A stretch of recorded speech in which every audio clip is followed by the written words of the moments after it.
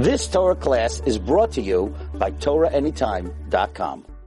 This week's Parashat is Parashat Chukat. So the pasuk says the following: "Vayidaba Hashem el Moshe el Aaron leimor zois."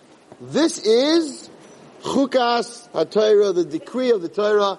A chayk is a mitzvah that we don't know the reason. Right? There are chukim, there are mitzvahs that we don't know the reason. Why can't you eat it? Why can't you eat something that's not kosher? It's the same as another animal. An animal's an animal, right? A pig's a pig, it's an animal. We don't know why. We just know that if it doesn't have split hooves and chew its cud, you're not allowed to eat it, right? We don't know why. So there's many mitzvahs in the Torah that some mitzvahs we do understand, some mitzvahs we don't understand. So the Torah is telling us this is the representation of a mitzvah that we don't understand. Hashetiva Hashem leimor. Dabel b'nei Yisrael, talk to the b'nei Yisrael. V'yichu elecha, take for yourself Parah Aduma, a red cow, or in English, a red heifer. But tamima, perfect, that it doesn't have any black hairs or white hairs. Asher ein bo mum, that has no blemish. Asher loy ala that never had a yoke. Animals, they put a yoke on them, an ox and other animals to pull different things in the farm, right? To pull the plow. So if you put a yoke on it, you can't use it anymore. So the Parah Aduma, actually right now there is one in Lakewood. They're not talking about it, but there is one in Lakewood. They brought some Rabbanim from Eretz Yisrael to see it. It's on a non-Jewish person's farm. It's perfectly red, but last time they had one, they started showing it to people, and all of a sudden it grew 2 black hairs. It wasn't good anymore. So this one they're keeping under wraps. But it brings down that in the times of Mashiach, there will be a Parah Aduma born. So, no visitors yet. Mitzvah Hashem, we'll see. That's the one in Lakewood. It is good. But they're not letting anyone get near it. But I heard they brought some Rabbanim to look at it, whatever. Okay, so now, says Rashi. So the chayk, if you ask me, Rabbi Wallerstein, what is the mitzvah in the Torah that represents a mitzvah without a reason? The chayk, Zayis Chukas HaTorah, is the Parah Aduma. Says Rashi. Zayis Chukas HaTorah, why is this the chayk? The mitzvah that, there's a lot of other mitzvahs that we don't know. Lefi, because Satan, the bad guy, the Satan, V'uma Sa'ilam and the Goyim, Maiden Es Yisrael, they bother the Jewish nation. Leimah, to say to us, Ma ha-mitzvah zayis. What's up with this red heifer, with this mitzvah? Uma tam yesh bai. What's the reasoning behind it? Lefichach, therefore, Kasaba Chuka, the Torah calls it a chayk. Gezerah hi melefanai, says Hashem. It's a gezerah, an edict from before me. Ein l'chol rishus la'arei achreha. You are not allowed to think about this mitzvah Parah Aduma. That's very strange. God is saying that it's a gezerah. You're not allowed to think about this mitzvah Parah Aduma. So, this Rashi doesn't really make a lot of sense. Why? Because we all have a Yetzer Hara. Everybody has a Yetzer Hara, right? Machlek is when you get the Yetzer Hara, when you're born or when you're formed in your mother's womb. Machlek is when you get the Yetzer Hara. Most mothers think that the baby gets it when they're formed in the womb because they kick them and they keep them up at night and they give them heartburn. So why would he do that if he didn't have a Yetzer Hara? But there's a Machlek is when the Yetzer Hara shows up. Now, I don't think if I ask all the women in this room, if the Yetzer Hara ever came to you in your conscience and said, what's up with the Parah Aduma? I mean, he comes to you about a lot of things. But I never heard a girl tell me, I have a Yetzer Hara. What's Yetzer Hara? I have a question on the Parah Aduma. It's like, Yetzer Hara doesn't leave me alone. It's not something the Yetzer Hara bothers us about. So how could Rashi say that this is the chayk, Parah Aduma is the chayk, because that's what Yetzer Hara is going to bother you about? Number one. Number two, I travel a lot. And I do a lot of business. And all the years that I'm doing business, 37 years. And I travel to Utah a lot, and I'm on the plane with Mormons, and I'm on the plane with Christians. I'm on the plane with all kinds of people. You know, when they sit next to you, they see the yarmulke, they have questions. They have a lot of questions. Why do you wear strings? You know, why do you wear tzitzit? Why do you wear strings? So that's easy. I'm a Jew with strings attached. So that works all the time. But why do you wear that thing on your head? And why do your girls have to have skirts that long? And why can't you eat something that's like chicken? Like, why isn't all chicken? Chicken's kosher for you. I know that Jews eat chicken, so how come you can't eat the chicken on the plane? They have all these questions. Never, ever did a non-Jew come up to me and say, how come you guys have this red cow business? Nobody ever asked me that question.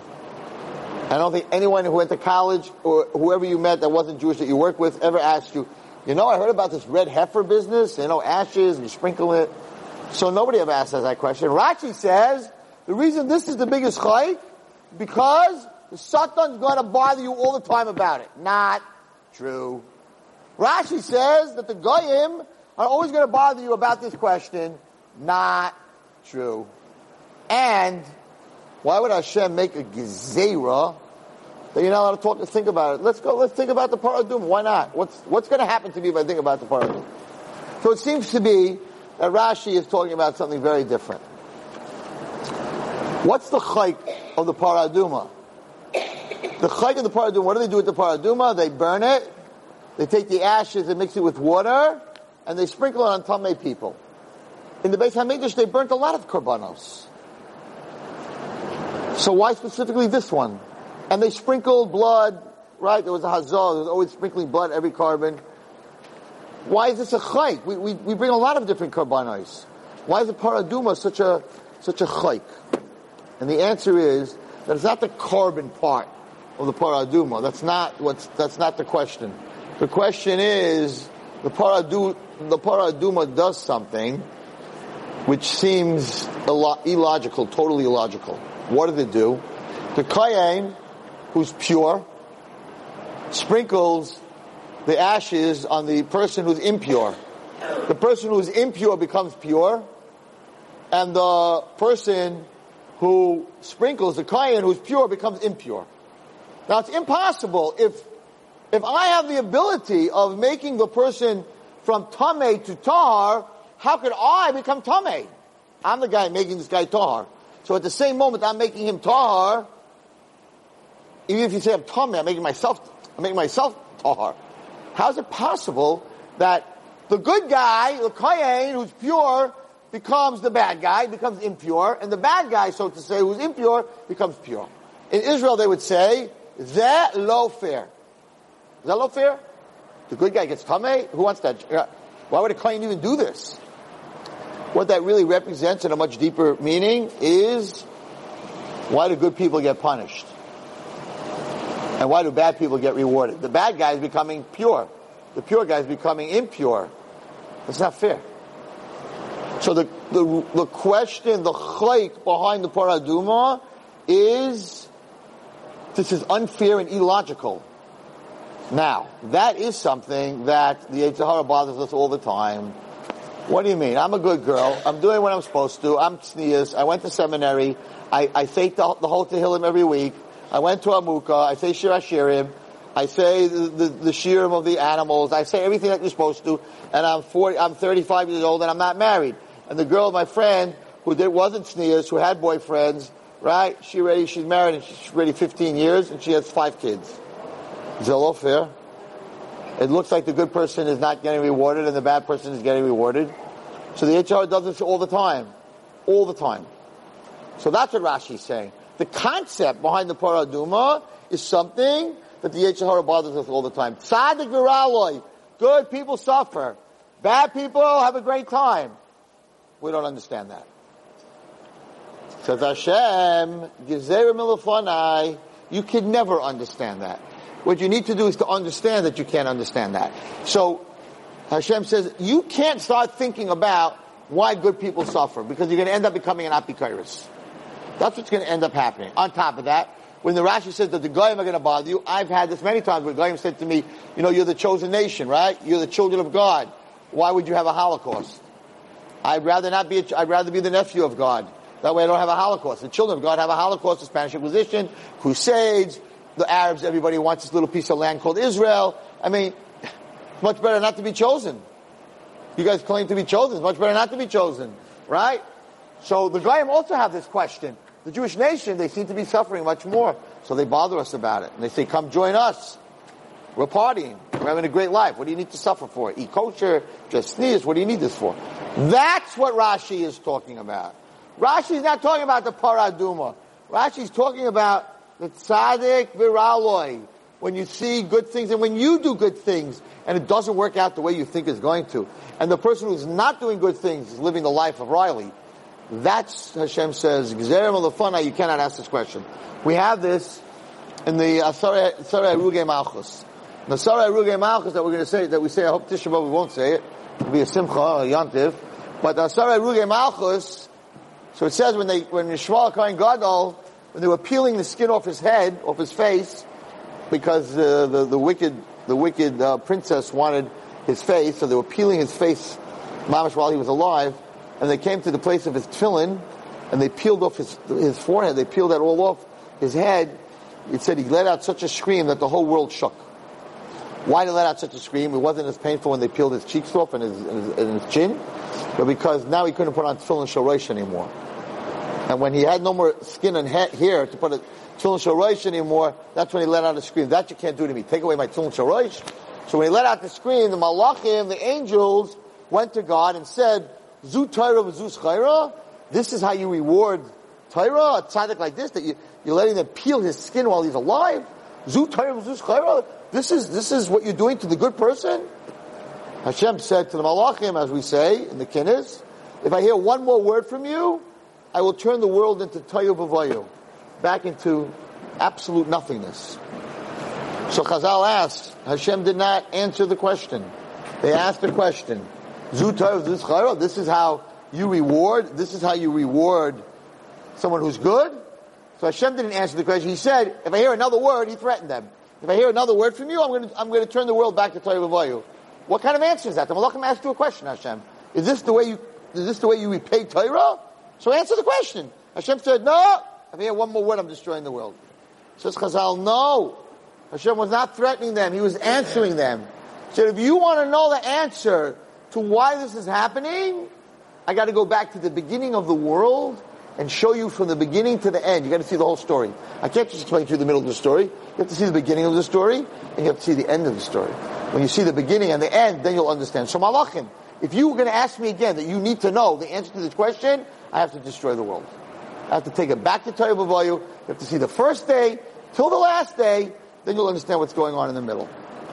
So, Gzera Milafana, Hashem says, don't try to figure out why good things happen to bad people and bad things happen to good people.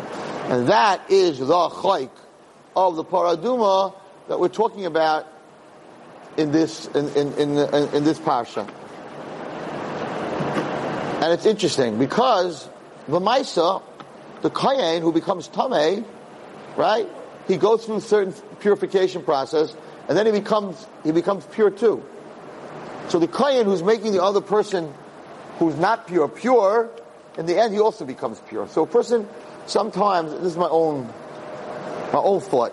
No, you're not allowed to become impure, but sometimes you feel that you're giving away time and to other people, to help other people. The Maisa, Hashem in the end gives you back that time. You're not losing anything. So in the end the Kohen does lose, it becomes Tameh, and it's just an interesting who the Kohanim were, because Kohanim work 2 weeks a year. 2 weeks a year. It's in my genetics, only to work 2 weeks. I tell my wife, she goes, why don't you go to work? I'm like, Kohanim, we work 2 weeks. 52 weeks, we work 2 weeks. But that's all they work. They only work 2 weeks a year. It was their mishmar, because there were a lot of Kohanim. So the rest of the year they were actually Rabbeim, they were teachers. So they only worked 2 weeks, and it brings them, they were so scared of Tameh, to become Tameh, because if you're Tameh, you can't work those 2 weeks. That's it, you blew it. So they were very careful not to become Tameh. Interesting, my Rebbe said, Rabbi Gamliel, who's also a Kohen, he says, as careful as a Kohen had to be not to become Tameh, the Kohen Gadol for Yom Kippur had to be very careful, right? Says if the Kohen Gadol was going to the Beis HaMikdash and there was a mace mitzvah, there was a dead body, and he was the only one there, and the body has to be buried, and there's nobody around. Now, halacha is, by a mace mitzvah, the Kohen Gadol has to bury the mace mitzvah, he becomes Tameh, he can't do that on Yom Kippur. So, my Rebbe said that some kids that you work with, right, and nobody else is helping them, it's considered like a mace mitzvah. You have to give up, because I was complaining, I don't have time to learn, I don't have time to do certain things that I want to do, I'm busy with all these kids, and he said, if you were the Kohen Gadol, you'd have to be busy with these kids. It's considered a mace mitzvah, no one else is helping them. If you're the one on the spot to help them, you have to drop everything. Everything! Fill-in, davening, everything. There's a Jewish child that's chas v'sholom in a chance of being a mace mitzvah, of ODing and drugs, whatever it is, you have to drop everything. you're learning everything. You have to drop to save the kid. So that's what he told me. He says, if you learn a little bit less, you have to understand that these kids are like considered, some of them are considered like a mace mitzvah. But anyway, so this is this week's Parashat Chukat. This is the Parah Aduma. And maybe, I didn't see this anywhere, but maybe, like, why it says that in the times of Mashiach we're going to have a Parah Aduma. Why? What do I need a Parah Aduma? I need a red cow in Lakewood? Like, what's it going to do for me? Until there's a base of Midrash, I can't do anything with the cow. So we're all going to go look at this Parah Aduma. All of us are going to go, let's say it should last, right? And it's a real Parah Aduma. And everyone goes to look at the Parah Aduma. Okay, now you saw a Parah Aduma. You saw a red cow. Right? Now what? You can't shecht it. You can't burn it. We don't have a base of Mikdash. So why are you bringing me a red cow? You teasing me? You giving me the red cow and I can't do anything with it? Hashem, why are you doing it? So my thought process when I was preparing the boys' shir is, Hashem is bringing a red cow before Mashiach to teach us, right, that we can become tahar even though we're tameh and everything that we went through, right? That this red cow represents that the tameh can become tahar. So that it's a representation, even though we can't bring it as a carbon, it gives us hope that no matter how tameh we are, right, that the Parah Aduma represents, and what does it represent? What did we just say? It's tzaddik v'raloi. So here we are, we're going through a gullus, we're keeping Shabbos, we're keeping kosher, we're learning Torah, we're doing what we're supposed to do, and things seem to be getting worse. More cancer, more kids off the derech, more divorces, more disabilities, more mental illness. Hello? Klal Yisrael never learned as much as it's learning right now. Never. We didn't have a daf yomi, now we have a daf yomi. The koilelim, we have hundreds, thousands of koilelim, of yeshivas. All the girls are learning in Beis Yaakov, in schools, and seminaries. They never had seminaries. They had one seminary in Surah Shnir, was the first seminary. You have 15 seminaries, every year there's another 5 seminaries. 20 seminaries in Israel. Girls are learning, they know Mishlei by heart, Shirim by heart. They know Gemara, girls know everything, they know more than guys. Guys are steiging, right? Okay, there's another side to it. There's never been so much Torah. There's never been so much chesed. Never has it been so much chesed. Really. How much chesed Klal Yisrael does right now? It's not normal. Never so much chesed, never so much Torah, and we have more sickness, and more kids off the derech, and more divorces, and more people not being able to have children. It looks like that the better we are, the worse it is. That's Parah Aduma. Tzaddik v'raloi. So Kosh Baruch Hu is going to bring the Parah Aduma in the times of Mashiach to let us know that Tzaddik v'raloi, but the Parah Aduma is a representative something that we don't understand, right? The good guy goes bad and the bad guy goes good. Like Kosh Baruch Hu said, but in the times of Mashiach is the end of the world, the beginning of the new world, then you'll understand. So the Parah Aduma comes before the new world, for us to understand that tzaddik v'ra'aloi, there's a reason. Rosh Hashanah, there's a reason. There's a reason Saudi Arabia has oil and they're trillionaires, and Israel has no oil. They're not that far from each other, right? There's a reason. There's a reason. We don't know why. And Yisrael should have all the oil. Kesem Aravi, Kever Rachel, Marasa Machpelah. Come on, we should have oil. Saudi Arabia has oil. Iraq has oil. Iran has oil. The only one that doesn't have oil is Israel. That's not fair. And everybody wants it.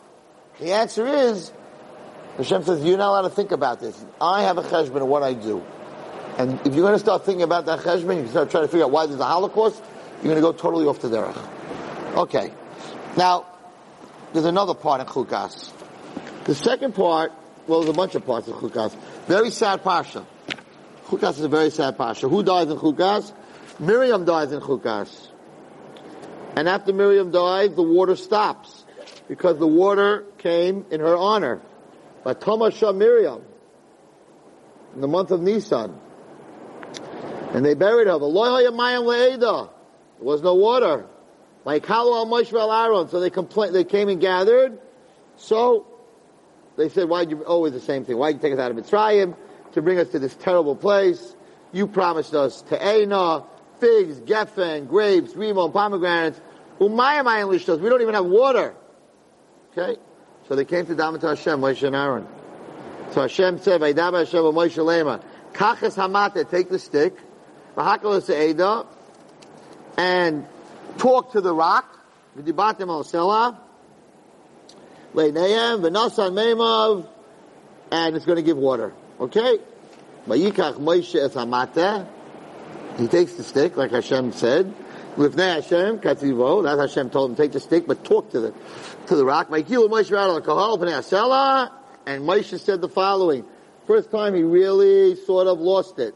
By Yoyim he said, Shimuna Hamayrim. Listen to me, you rebels. I'm going to take water out of this rock. Vayorem Moshe Yadai. He lifted his hand. Vayachas Hasela b'Mateu Pamayim. And he hit the rock twice. Vayetzu Mayim Rabim Matesha Edav Iram. And the water came flying out, but he did a very big sin. Because Hashem told him to talk to the rock. Hashem wanted to show Klal Yisrael Rachamim. Because he had told him last time to hit the rock, and he hit the rock, that was before, and the water came out. He wasn't punished because he was supposed to hit the rock. But that was din. Hashem wanted to show Klal Yisrael that he could bring water without hitting, with talking, with Rachamim. And by him hitting the rock, he showed once again what Klal Yisrael said, oh, Hashem is din. So, Vayom Hashem Moshe, Yam Layamatim, be like Disheni, because you didn't make a Kiddush Hashem, but you made a Chil Hashem, you're not going to bring the Jews into the Eretz Yisrael, even though Moshe Rabbeinu loved Eretz Yisrael very much. And that was called the Mei Meriva. So what's going on over here? Why did Moshe hit the rock? There's a I think it's in Mishnah. We say it in, that no bad can come through someone who is involved with the rabbin. Right? Tzaddik, lo yovechet al yadai. Or good, tzaddik, he's protected that a sin won't come through his hand. Moshe Rabbeinu was the ultimate tzaddik. He did this ultimate sin. He hit the rock instead of spoke to it. How could that happen? How could Hashem let them happen? A tzaddik is supposed to be protected. He's supposed to be protected from an avera. How could he have done this avera? So a lot of Mefarshim ask this question. Moshe never made a mistake before. Moshe doesn't make mistakes. Moshe Rabbeinu doesn't make mistakes. This is a huge mistake. Hashem said, talk to the rock, and he hit the rock. How does anyone here understand? Oh, Moshe made we learn in the pasuk. Oh, Moshe made a mistake. He hit the rock. You didn't hear clearly? You hear clearly. He's Moshe Rabbeinu. You don't make mistakes. So what happens? So it's very scary if you're a teacher, or a leader, or a rabbi, or a rebbe, or in any position like that, because Chazal says what happened is as follows. Moshe Rabbeinu was always protected. No mistakes. But the minute he said, Shimuna HaMayrim, he called them rebels, he spoke badly about Klal Yisrael, the protection was lifted.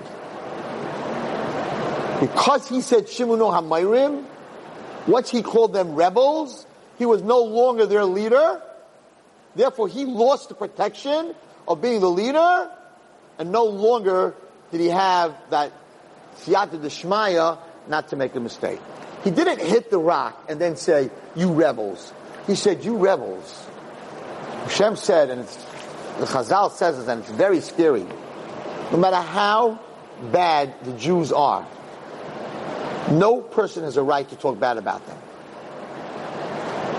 So a Rebbe or a leader, including me, after learning this, because I do give Musar, a lot of Musar, you're never allowed to talk bad about Klal Yisrael. Moshe Rabbeinu, on his level, just called them rebels, and they were rebels. They were complaining about everything, right? They were rebels. They didn't lie. Doesn't matter. You're the leader. You don't call my children rebels. I'll call them whatever I want to call them, but you don't call my children rebels. It's sort of like PTA when the teacher says something bad. The parents are like, you can't say that about my kid. I can. So Moshe Rabbeinu lost that siyat d'shmaya. How careful we have to be. People talk, oh yeah, I know this Jew and he did this and this rabbi did that and abuse and stealing and that and that. You can't talk bad about Jews. No matter what they are, no matter what they do. Hashem can talk whatever he wants. You cannot talk. So the minute Moshe Rabbeinu made a judgment on his nation and called them rebels, the first time he ever called them any names, the minute he said Shimuna Mayrim, he lost his siyata d'shmaya. Pretty scary. All right, onward in the Parasha. So she dies, Miriam. He gets cut out of Eretz Yisrael in this week's Parasha, Moshe Rabbeinu. And then his brother Aaron dies. Okay? So he lost Aaron, Miriam, his two biggest supporters, and he lost his chance to go into Eretz Yisrael. It was a tough Parasha. Okay. Now listen to what happens. Klal Yisrael, they leave after they bury Aaron gets buried in Har, right? So they go to the Yam Suf, whatever. And the Jews start talking bad again about Moshe and Hashem. What do they say? Why did you take us out of Mitzrayim? We should die in the Midbar. Listen to this. Ki ein lechem. There's no food. The ein mayim. And there's no water. What are you talking about? There's man. What do you mean there's no lechem? There's man. It tastes like anything you want. It fills you up. You don't have to go to the bathroom. It comes from Shemayim. It's pure. You don't get fat. You don't have to be on a diet. It didn't sink in. It says that the man didn't go into their physical bodies. So if you're skinny, no matter how much man you ate, it didn't change the fat on your body. Amazing. Right? It's amazing. Wonder bread. Yeah, that's where it came from, the word. Right? It's wonder bread from Shemayim. You made hamaitzi lechem min hashemayim. Right? So what do you mean you have nothing to eat and you have no water? Oh, say Klal Yisrael. V'nafshenu, and our soul, Katza, is disgusted. The lechem hak loikel, by this non-substantial food. In other words, because it wasn't like eating a piece of bread or eating crackers or eating potato chips. Right? It was like a wafer. It tastes like anything you wanted, but it wasn't watermelon. It tasted like watermelon, but it wasn't watermelon. You know, it wasn't lamb chops. It tasted like lamb chops that you couldn't sink your teeth in. You didn't need a toothpick to get it between your teeth, right? So they went ahead and they said to Moshe and Hashem, we are disgusted with your man.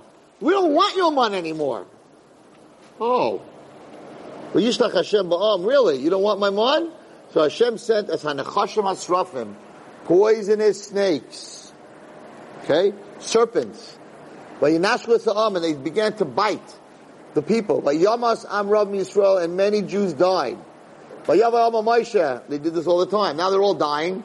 So they ran to Moshe. We sinned because we talked about against God and you. Daven to Hashem and remove the snakes. Get them out of here. Okay. And Moshe daven for the nation, but Hashem did not get the snakes out of there. The tefillah was not enough. What Hashem say? Make for you a sculpture of a serpent. Put the serpent on a huge stick. Whoever will look up at the snake who got bitten already, the snake that's on the stick, he will live. Okay? Hashem did not tell him to make a copper snake. Hashem told him to make a snake. But he made a copper snake. So he made a copper snake. He put it on the stick. The person got bit. So we look up at the copper snake, and he would live. So now we're going to talk about this snake. Okay? First of all, what did Hashem just say when he davened? Every time he davened for the eagle, he forgave them. So he davened, the snake should stop. So Hashem should have said, okay, I'm a makabel your tefillah, the snake does. But Hashem said, no, I'm not makabel your tefillah. You gotta do something. You gotta take a snake, he made a copper snake, put it on a stick, they're gonna look up at, what's all this business? He davened, so forgive the Jews for what they did. It's not the first time, this happened a few times. And the answer is, why did Hashem send a snake? Why did he send a snake? There was, they said, we don't like the man. We don't want the man anymore. We want real food. Where's the meat? Can they give me? What does the snake have to do with that? Hashem should have done what he did every time they complained. They died in a Magefa. There was a plague, and the Jews died. In Moab, right? 24,000 Jews died from a plague. You have to send a snake. The snake has to bite you. Then you die from the bite. Why are you sending snakes, Hashem? Where's the Mida Keneged Mida? Beautiful, beautiful teretz. The Mida Keneged Mida is as follows. I'm going to read to you from inside. So it's Ma'am lawyers. Ma'am lawyers asked the question, why snakes? Why don't they just die? He says the following. That Kafei Toiv, Hashem gave them man, which tasted like anything, came every morning, you didn't have to plant, you didn't have to work, you didn't have to shecht it. It's not like bread, you didn't have to pick it, you didn't have to harvest it, right? You didn't have to do anything. He gave you this unbelievable present. Now you're throwing it back in his face and you're saying, this is disgusting. I don't want any part of this. Get me real food. This is the ultimate of an ingrate, a person who's ingrateful, a Kafei Toiv. Right? So he says the following. He says, from Adam. Adam Arishon, I made you a wife, so you shouldn't be alone. What happened? You complained. The woman that you gave me, she gave me, right? We talked about this. He was an ingrate. Then Yaakov, Hashem sent Yosef to Mitzrayim to save the world. And Yaakov says, Shema v'naisai gomol shalom Yosef. Maybe I sinned. That's what caused Yosef to be hidden. No, said Hashem, I did this to save the world. Okay? And he goes through all these different things. But at the bottom line, it came to the man, right? And they complained. Now, who was the biggest kafri tov? The snake. The snake was the biggest kafri tov. Why was he a kafri tov? The snake was the only animal in the world that was created with feet. He stood upright, and he was able to talk. No animal had the power of speech. There was one animal Hashem created. He gave the snake the power of speech and the ability to stand.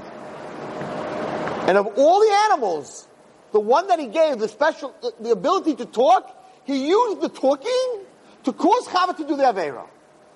That's the biggest ingrate. You took what I gave you special, and you used it against me. So the biggest kafri toiv in the world was the Nachash, was the snake. Now, how did he get into Gan Eden? It's a very interesting Zohar. Animals were outside Gan Eden. Adam and Chava were inside Gan Eden. So how did he get into Gan Eden?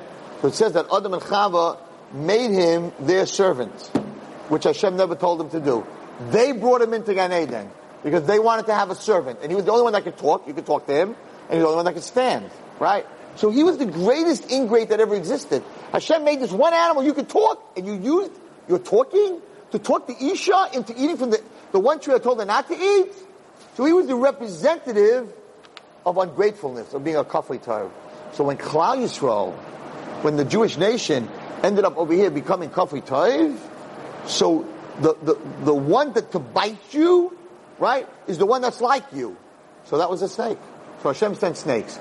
But there's even a deeper Dvar Torah. What was the snake's punishment? Anyone here know what the snake's punishment was?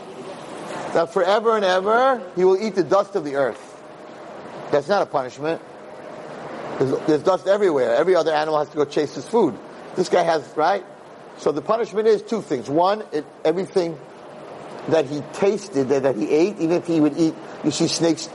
You can ask me a question, Rabbi Watson, what are you talking about? I see snakes they feed him hamsters. Right? If you buy a snake, that's what you feed him. You feed him hamsters and lizards. They don't eat dust. So it says that a snake has no taste buds. So everything it eats, it tastes like dirt. Whatever it eats, it tastes like dirt. It doesn't have a taste bud. So whatever it eats, it tastes like dirt. And Hashem said, when I cursed the snake, that everything he eats has no taste, he didn't complain. He didn't say, it's not fair, come on. He didn't complain. And you, I give the man, and you complain? The Nachash didn't complain, and you, who is just the opposite. It's beautiful pshat. The Mamloya says this. Why a snake? Listen to this. You gotta go crazy for this. You gotta take this home for Shabbos. Amazing answer.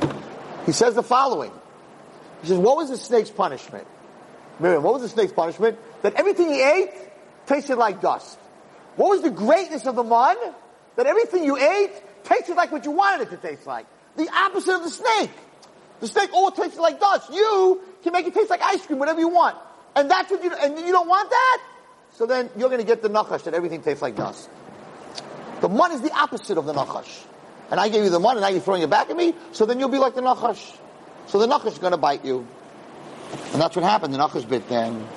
But I had a little argument this past Shabbos with a therapist. I was sitting with a group of guys. I'm not going to say where, whatever it was. And I was telling them, all these guys went through abuse, whatever. It's a very tough group. They warned me before I walk in. And Watson, you never met such a group of guys. They're so anti. They're so full of poison against Yiddishkeit. You sure you want to go into that room? I'm like, let's do it. You know me, I'm like, let's do it. What could they say? Right? Oh, you don't understand? They curse out rabbis. I'm like, let's do it. So I walked into the room, and one of them asked me, like, what's your story? So I told them my whole story, and you all know my story, but I went through that, third grade, and I took my backpack of being beaten up by a rabbi and being embarrassed, and I used it to make sure that other kids, won't happen to other kids. So I said to them, we don't understand what happens to us in life. Most of us, it's not our choice. Abuse, having parents that are emotionally, physically, sexually abusive, all this stuff that happens to us in life, right? Most of the time, it's not our choice. Those are my parents. That's my family. This happened to me. Something, I was attacked. It wasn't my choice. I didn't want this. I'm 8 years old. I'm 10 years old. I didn't want all this stuff. I didn't want it, So I don't want to be embarrassed in public. So that's not our choice. So what are you supposed to do with things that are not your choice? You're supposed to use them, right? You have two choices. Be depressed and stop living, right? Because you're right. Look what happened to you. Or take that struggle muscle, that struggle that you went through, and that backpack that you have of abuse or whatever you went through, and use it to help others. Because if you're a superstar and you have that in your backpack, you can say, "Here's my backpack. Take a look at it. It's the same as yours. I'm a superstar. Now you can be a superstar." So kids that went through the same thing you do, you can save. It's amazing. That's your choice. What happened to me in 3rd grade? I ran away from school. I was a little kid. I didn't want to run away from school. Whatever happened to me happened to me. So that wasn't my choice. But now, when I'm 18 years old, it is my choice. Am I going to use that to make sure I'll be a Rebbe one day and kids won't go through what I went through? That's what you're supposed to do. Okay. So I had this long talk with the Baruch Hashem and didn't get a chance to ask me any questions. But I have to tell you one thing that I told. This is very important. So a lot of them are atheists. Oh God, God, I don't believe in God, blah, blah, blah, blah, the whole thing. I said, guys, I don't have time. I'm not getting into this whole discussion. I can prove it to you from the Torah with the split hooves and all the other proofs from the Torah. I said, I'm going to tell you something fascinating. 37 years I'm teaching. 37 years I'm teaching, not 30, a class, but I'm definitely teaching Ornava 10 years and Or Yitzchak Mechabura 17 years. And I always talk Parashat. And I always teach by Yishlach Yaakov Malachim. Everyone knows that Parashat. Yaakov sent messengers to Esav. Says Rashi, Malachim, Mamish. They were real angels. I taught this 1,000 times to thousands of kids. To everyone who's watching, Baruch Hashem, 500,000 hits a year on Torah anytime. Nobody ever came over to me and said, "How do you know angels are real? How do you make an angel? How do they die? How are they born? Do they have parents? Who came before them? How old are they?" All the questions people ask me about God, nobody ever asked me that question about an angel. You ever see an angel? I don't believe in God. I don't see him. You ever see an angel? No. I don't believe in God. He doesn't talk to me. Maybe some of you angels talk to, but I haven't heard one from me yet. No. So how come nobody asks, "Prove me angels, Rabbi Wallerstein"? How do you know they really exist? Nobody ever asked that question. And the answer is, who cares? Because I don't have to live a different way because there are angels in the world. So I don't have questions on that. I don't have to keep Shabbos because there's an angel. I don't have to wear my skirt long below my knees because there's an angel. I don't have to eat kosher because there's an angel. So it's not that you don't believe in God, because angels are just as hard to understand and believe in as God. You don't see them, you don't hear them. How are they born? Who's there before them? What's their power? All the atheists never talk about angels. There's no atheism against angels. Why not? Because angels you don't have a responsibility to them to do something in your life. So it's not God that's your question. It's not God that's your problem. It's a thing you have to do because there is a God. Oh, okay, so then we have a different discussion. So then it's not questions. All my answering your questions don't mean anything. They could not say one word. Think about it yourself. Did you ever ask a Rebbe or somebody, did you ever go and look at, how do you know they're angels? What the Torah talks about, Sodom. How many times, Miriam, did we talk about Sodom? The angels went to Sodom. The angels came to Avraham Avinu. We all know the story. Right? It was hot. 3 angels showed up. Nobody in this room ever said to the teacher, where did they come from? How does an angel fly? How does it go? How does it move? Who is it born? Where does it die? How come you learned about angels your whole life? Nobody has any questions about it. No one has any questions about angels. Because angels don't tell you what to do. So it's not Hashem that you don't believe in. It's because you have to listen to him. That's what your problem is. Your problem is not God. Your problem is his mitzvahs and his Torah. That's your problem. And being moral, that's your problem. That's the core of the problem. Anyway, that's what I did. That's what we talked about on Shabbos. But that's not what I was saying. Thank you. But that's not where I was going. Where was I going? I lost my train of thought. And you all not following me at all, so you have no idea where I was going. What was I saying? That I went to speak to them. What? You wanted us to tell when the Shabbos. Yeah, no, so what I want you to tell about the Shabbos is that the man tasted like everything, the nachash tasted like nothing, so the biggest punishment, so I want to tell you, all right, now I remember. Thank you. So I told them about my life and the backpack and the muscle, you gotta use it to save others. This therapist walks me home, he says, Ray Wallerstein, I don't like what you just did. I said, why not? He said, because not everyone can take their pain. Success, right? I said success is using your pain to help others. That's what I said. He said, you're not allowed to say that. Success could be just surviving. What? Success could be just surviving. Just staying alive. That could be success. If the guy just stays alive after the abuse, and he just stays alive, he doesn't kill himself, that's also success. You don't have to put pressure on everyone that you should use what you went through to help others. It's not fair. Not everybody can reach that level. You got there, but it's not right to put that on everyone. I said, I hear you. Success could be just surviving. Not killing yourself, just being alive. When I got home, I said, what are you, crazy? What are you talking about? That's not success. Being alive, Hashem didn't put you in this world to just be alive. Then He could have made you a tree. You could be alive longer than a human being. We're not here to just be alive. We're here to help others. That's success. Now, at one point when you're going through your trauma, yes, you have to be alive. Because you can't get to help anybody if you don't come to that plateau of being safe. That is success at that point. That's success that's going to lead you to the ultimate success. But if you just stay alive the rest of your life after whatever trauma you went through, that's not success.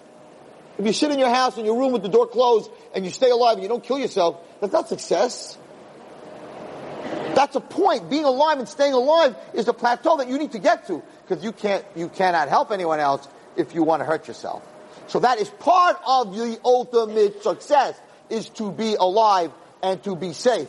100%. And that's where we have to go first, because there's no Kaylee. If I wanted to hurt myself, then how can I help anybody else? So that's part of it. But to be able to sit back and say, okay, I'm the therapist and I am happy now. We're done. For the rest of your life, you're just going to be a blimp. You're just going to sit there, but you're going to be alive. And at least you lived 80 years and you did nothing. No, that is not success. Success is to grow. And you have to, he doesn't like, reach for the stars and you reach the moon. He doesn't like that saying, he told me. I'm like, hey, if you reach for the stars and you reach the moon, at least you landed on the moon. If you want to reach the moon, you may end up somewhere between Earth and the moon, and that's nowhere. So yes, you have to reach, you have to push. I come from a different place. You have to push, you have to grow, you have to keep going. You can't just be happy, I'm successful, I'm alive. That's not enough. The animals are alive too. And birds are alive, and fish are alive, and mosquitoes are alive. Human beings have more than just being alive. We're here for tafkid, we're here to grow, and to help, and to build, not just to be alive. Yes, being alive is successful. If you're trying to hurt yourself, and now that you're alive, yes, you made a major step. Baruch Hashem, you're there. But don't stop. Don't turn around, and that's it, I'm done. No, you gotta keep growing, you gotta keep going. You gotta keep growing, you gotta push yourself, you gotta always push yourself. So, what's amazing, which part of what I want, so Hashem sent these snakes. Why snakes? Snakes, everything tastes the same. You don't want the one that tastes different? Fine. We'll teach you a lesson with the snakes. Now the question is, why would you put up a snake that I just got bitten by? I'm not looking at a snake. You should put up, the reason that they put it up on a stick was that you would look up, right? And when you look up, you'll do tshuva, right? Because you're looking up at Hashem. So put a Sefer Torah. Put a pair of tefillin. Put a chumash, a siddur. We're all going to look up. Why would you put the snake that bit me? I don't want to look at the thing that bit me. I'm very scared of the thing that bit me. So this is where I differ. I differ from the guy that I was talking to. And the answer is that everything says the Zayar, everything in the physical world has a mirror in the spiritual world. If you get bitten by a snake, what do? Well, first of all, you know what you need to do? I learned it when I was in Boy Scouts. What you have to do, I actually took Boy Scout lessons. I wasn't really in the Boy Scouts. But we learned nature and all this other stuff, which comes in very good, because every time I climb Bear Mountains with my class, being that I'm old and out of shape, I can't breathe. So I'm able to stop every 5 minutes and tell them, oh, let me teach you about this acorn, you can whistle, and then 5 minutes later, that's poison ivy, let's stop, we have to look at the poison ivy. That's poison oak, because I can't tell them I can't climb the mountain. So I use all my, that's a cave, that's if it rains, all kinds of stuff. So anyway, so we learned that if you're bitten by a snake, what you need to do, the first thing you need to do is tourniquet. So let's say you're bitten over here, so you take anything, any rope, any string, whatever you have, or you rip a piece of your clothing if you don't have string, and you tie it tight below the bite so the venom can't go to your heart. So the first thing you do, then your hand turns a little purple, but you don't allow the blood to carry the venom through your body. So you make a tourniquet, that's the first thing. The second thing you do is you take your pocket knife and you make an X.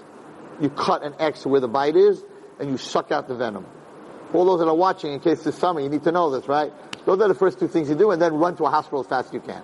Actually, don't run, because it makes the blood go faster, but go to a hospital. But I have to tell you that, because that's really, but what do they do in the hospital when you get there? Right? And you saw the picture of my big snake that was by me in the Bear Mountain. So what do you do when you get to the hospital? What do they give you? Anti-venom. Right? They give you a shot. What is anti-venom made out of? The venom of the snake. You hear? So if that's in the physical world, we take the venom of the snake, we take the venom of the rattlesnake, that's going to kill you, and we use it, we turn it into anti-venom, in fact, to heal you.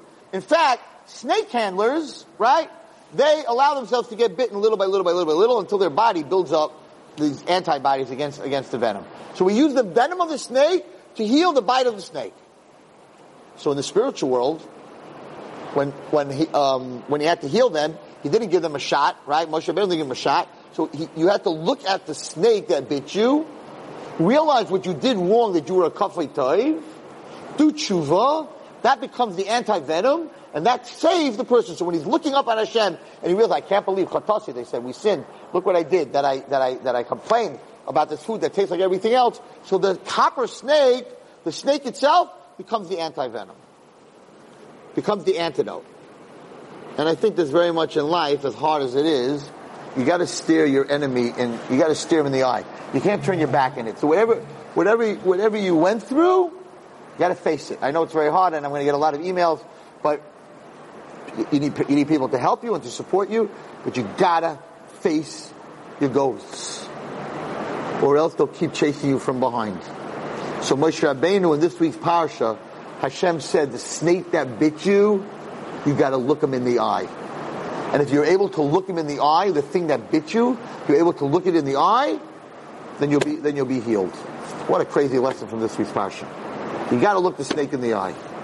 Alright, we're gonna end with a story. We have like 4 minutes left. I told you the story with the nails, and I told you last week the story with the nails in the fence? Yes. Right? Okay. So I want to tell you a story. It's a little different. This is a very, I don't read many stories from the Sefer because they're very scary. Would you like me to turn off the air conditioning? Sure. I see everybody's freezing.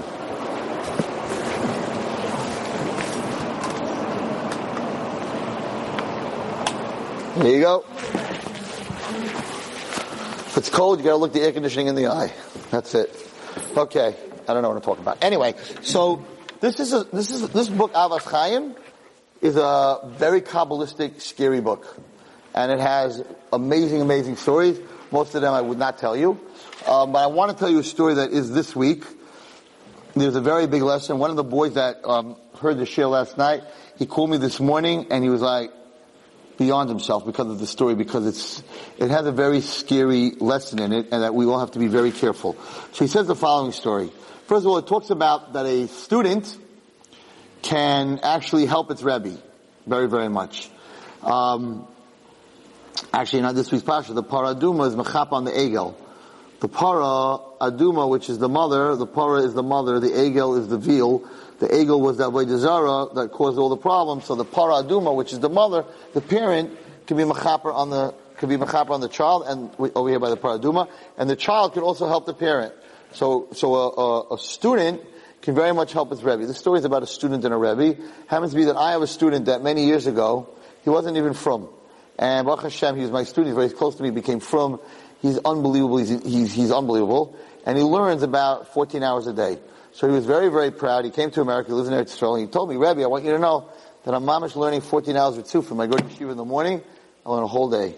And I come home at night. I don't stop. I learn 14 hours. I don't learn 14 hours. I was like, wow, 14 hours in a row. That's not normal. That's like a gadol. It's like a chaim. I said, but I have to tell you the truth. I'm a little disappointed. So he looks at me, what? You're disappointed? I'm like, I really thought that you would be the kind of guy that would learn 18 hours a day. Now that's not fair. The guy's trying to make me happy and he's trying to be proud, and I just killed him. He's like, I got 14 hours. I'm like, nah, I want 18. So he looks at me and goes, Rebbe, how could you say that to me? I thought you'd be so proud. I'm like, I'm proud, but you gotta do 18. He goes, why? I'm like, because it brings down that in the next world is set up like this world. And it's not covered, derech eretz, for a student to sit above a Rebbe. And the Gemara talks, in other words, just say you have steps, right? The Rebbe sits on the top step and the students sit under him. The student cannot sit above him. So in the next world, wherever the student is in Gan Eden, they have to take the Rebbe and put him above the student. And it's not derech eretz for the Rebbe to be under the, so I said 14 hours, you gotta do 18 hours. The higher he gets, the easier I get to be on top of him. He said, okay, I'll try to do 15. But anyway, that's the koyach of a student. As the koyach of a child. Your parents, you're not allowed to sit above your parents. So the greater you become, the higher you bring your parents in the next world. That world and this world is exactly the same. Has to be derech eretz. Yeah. But anyway, so the story starts, I'll tell it to you very fast. So there's the story, and he was in Lita. Right? Lita, Litvaks. A long time, 500-600 years ago, there was a big tzaddik, his name was Rab Zundel, HaChassid. And there was a boy, and his name was Ephraim. And he lost his father, he was a Yassam. And he wanted to learn, and he heard that Rab Zundel had a special school for orphans. He was Megadol Yisraimim. So, he was 17 years old, he left his house, and he went to his Rebbe, he went to Rab Zundel, and he stayed there for 6 months, and he learned a lot. And then he went home for Yontif, and then he went back for 6 months, and he would learn for 6 months and go home for Yontif, could learn for 6 months and go home for Yontif. One day, he was going, and he got lost. He got lost in the desert. He didn't know where he was. Okay? So he was very, very scared. He was scared, let me turn off my phone. He was very, very scared that the robbers are going to come and they're going to kill him. And he started running through the forest, running through the desert. He didn't know where he was. And all of a sudden he saw a huge palace. He saw a huge palace, so he's all excited. So, he comes to the door and he hears there's a lot of people talking by the inside this palace. He got very scared. Maybe it's a band of robbers. I don't know who lives here. So he turned around to leave. And all of a sudden he heard a voice, Ephraim, Ephraim, from inside the house, the castle. Ephraim, Ephraim, Bahena, come here. So now he realized he doesn't have a choice. Who knows his name? Who knows his name in the desert? So he goes in, and there's a huge table, Shulchan Aruch, and around the table a huge tzaddikim, zikanim, old tzaddikim. And each one of them looked like a Malach Hashem. And in the middle was like the oldest of them all, and he mamish looked like an angel. And he said, Beni, my son, Ulay Atar Roitz Liras says, Rabcha, Rab Zundel HaChassid, do you want to meet your Rebbe, Rab Zundel HaChassid? That day, when that boy left to go to his mother, Rab Zundel died. So this is sort of taking place in Shemayim, or somewhere in between Shemayim, okay? So he realized he walked into something here that wasn't from this world, and he was in panic. He couldn't talk.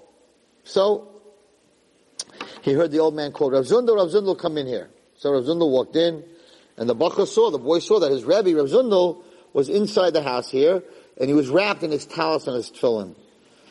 And they took the old man took Rav Zundel outside of the palace.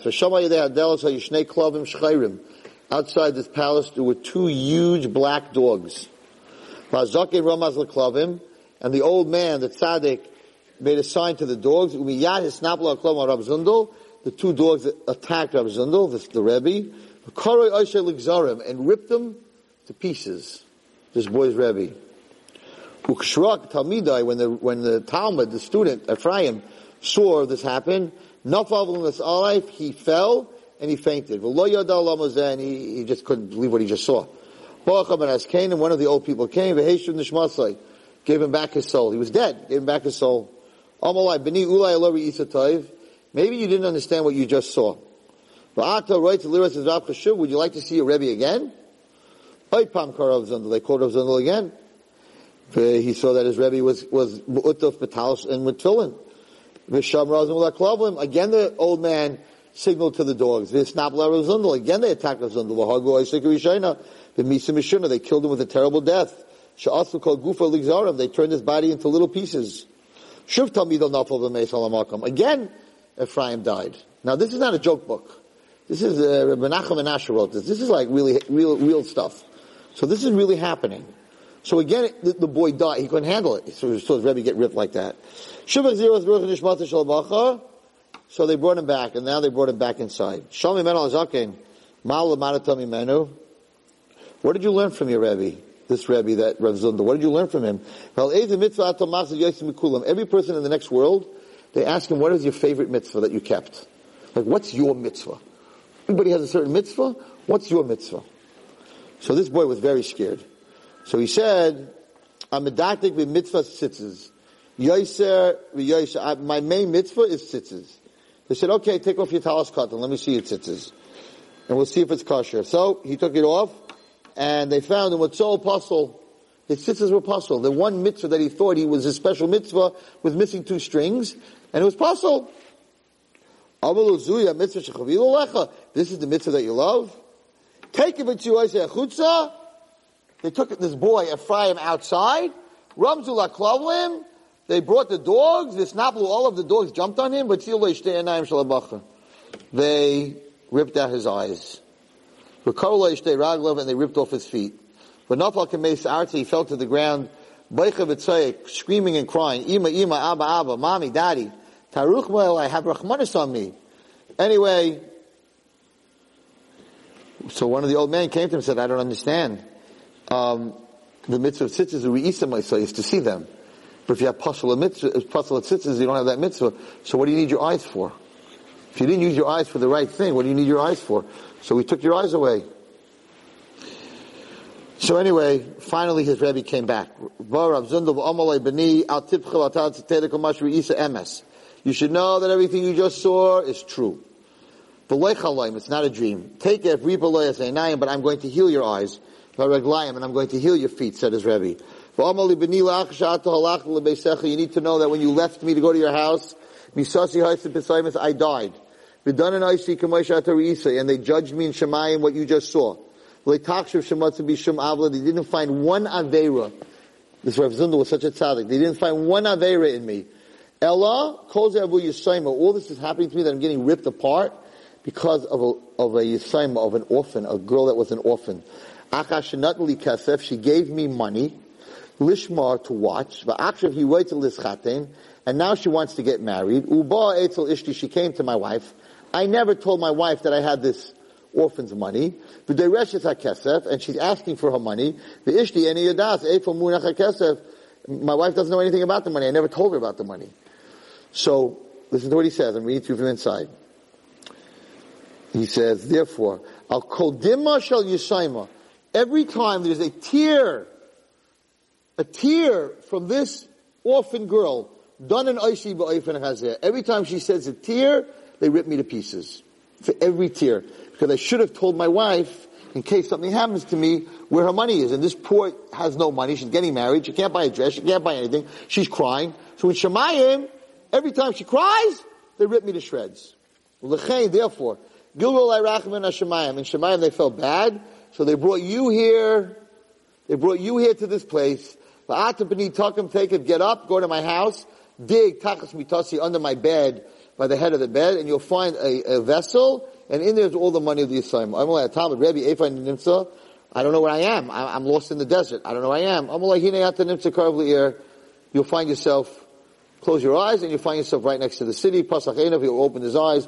He saw the walls of the city. Take the bus to the base of Rebbe. He ran to the Rebbe's house. He saw the Yisayim was standing by the door crying. So he knew what was going on in Shemayim. They're ripping his Rebbe again. And he went, he found it, and he gave it into this girl's hand, and he stopped her crying. Ubalayla, that night, Boha Rebbe b'chaloim, the Rebbe came to him in a dream, v'amaloi, tenuach nafshecho b'gerla tzadikim, that my soul is resting with the rest of the tzaddikim, and because he did this, he saved me. Now, that's a very creepy story. But the point of the story, what I said last night is, if they took a tzaddik in the next world like this, and for every tear they ripped him to shreds, could you imagine chas v'shalom when we cause other people to cry? What the din in Shemayim is going to be? How careful we have to be. He was perfect, but he caused a girl to cry because he didn't tell his wife where the money was. Al achas kama v'kama, how careful we have to be not to cause another person, another Jew, another human being to shed tears. Crazy story. So my bracha to everyone here is that you should cause other people to shed tears, but tears of happiness. Thank you. You've just experienced another Torah class brought to you by TorahAnytime.com.